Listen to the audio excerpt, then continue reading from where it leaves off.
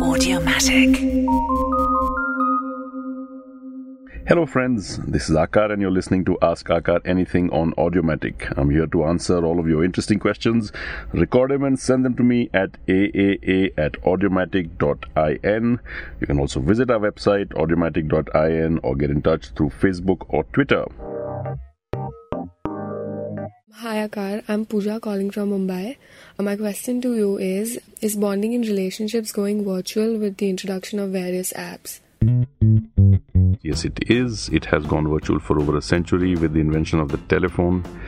Now with the Apple Watch, there are sensations that can be passed on to the wearer's wrist and skin. So there is a sensory way of communicating with another person remotely, which we didn't have before. I think the most exciting thing here is the coming of this thing called a headset called the Oculus Rift. And that, I'm told, is coming in the first quarter of 2016. It does virtual reality. It's able to locate the user in an environment which is very different from his own, in unrealistic environments like science fiction, underwater for instance. But there is also a sexual aspect to this. I think a lot of people in the porn industry are looking to use virtual reality and the sensory applications of it in many ways. And I think that we will find that over the next 5 or 10 years at the most, the way that people communicate will be very different, not just on the side of communicating text and video, but on the side of actually feeling it, sensory stuff. So I think we are in for some exciting times. Hi Akar, this is Sanjeevan from Nashik. It was Ruskin Bond's birthday last month. Do you read his books? How do you find him as an author? I do not read his books anymore. Perhaps I should. I think he's one of the great writers we have. I'll tell you what I mean by great. He's able to use the language easily. No big words, short sentences. His writing style reminds me of another man whom I read in my childhood and in my early youth a lot, called Behram Contractor. Busy Bee, no longer with us, but wrote in a very similar way, a very conversational manner of writing. Ruskin Bond's work was taught to me in school. I think there was a chapter in our English textbook when I was about 11 called Our House in Dera that I remember quite vividly because of the things that I just told you, that it was simple, easy writing and a conversational way of communicating. Is he readable now? I don't know. I think I should go back to his work. I think that there are things that are layered in very good writing, like R.K. Narayan's, for instance, that only reveal themselves when you read them at different ages. And I think given this question, I will go back to some of Bond's work.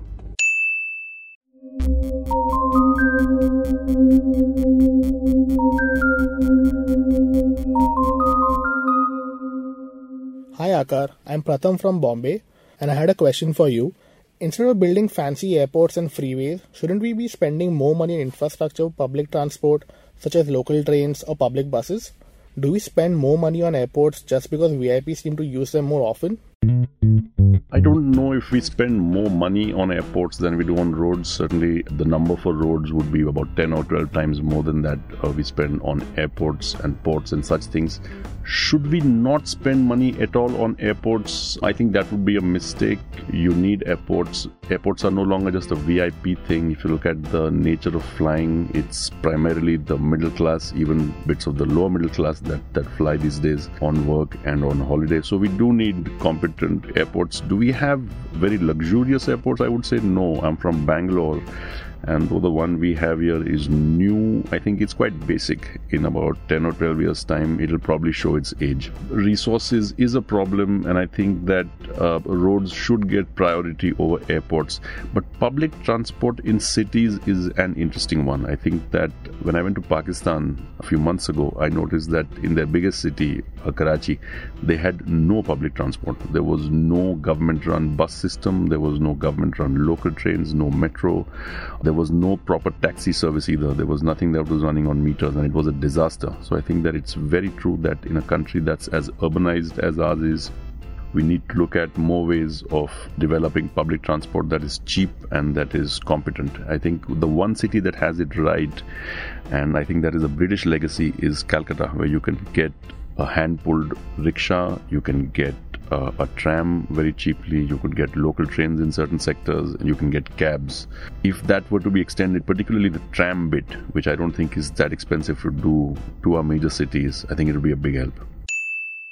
Rutvij Khedkar sends in this email question: do you think there is any scope for religion in modern life? I've found religion to be unconvincing, he writes, irrational and completely useless in all aspects of my life. Why am I still surrounded by so many religious people when modern science seems to be incompatible with faith? Finally, are you religious? Rutvij, there is a purpose to religion, and that purpose is the long goal to be able to get man to behave morally in this world. He needs to be made a promise that there will be something waiting for him in the afterlife as a reward. And I think most religions, especially the Semitic faiths, excluding Judaism, have a heaven or hell to go to. And I think part of that is the belief that a moral system doesn't come naturally to man. Moral values don't come naturally to us as they don't come to animals, and to be able to get us to behave, faith is needed. Is it still needed in the modern world? I would say yes, because the modern world isn't just one thing. It's many parts of the globe, it's many geographies. How does one know how to relate and how to behave with a fellow human being? I think that religion is the primary teacher of this. When Jesus comes to the world, he transforms faith in a particular way. He transforms what is essentially a vertical relationship between man and God to a horizontal one, man and man. Love thy neighbor. I think that that sort of teaching is masked in the values of faith, but is actually quite useful. I think that there are great things that faith brings to this world, and I don't think it's going to be very soon when such things are no longer needed. Am I religious? No. I have stopped praying for a very long time. My mom used to ask me to pray, and the last time I think I did it was when I was 17. But coming into adulthood, I realized that it had no place for people who are of a particular bent of mind. I think if you look at college professors, if you look at academics, very few of them believe in God because they don't need to. The question really is whether the masses do, and I think at least in 2015 a lot of them do.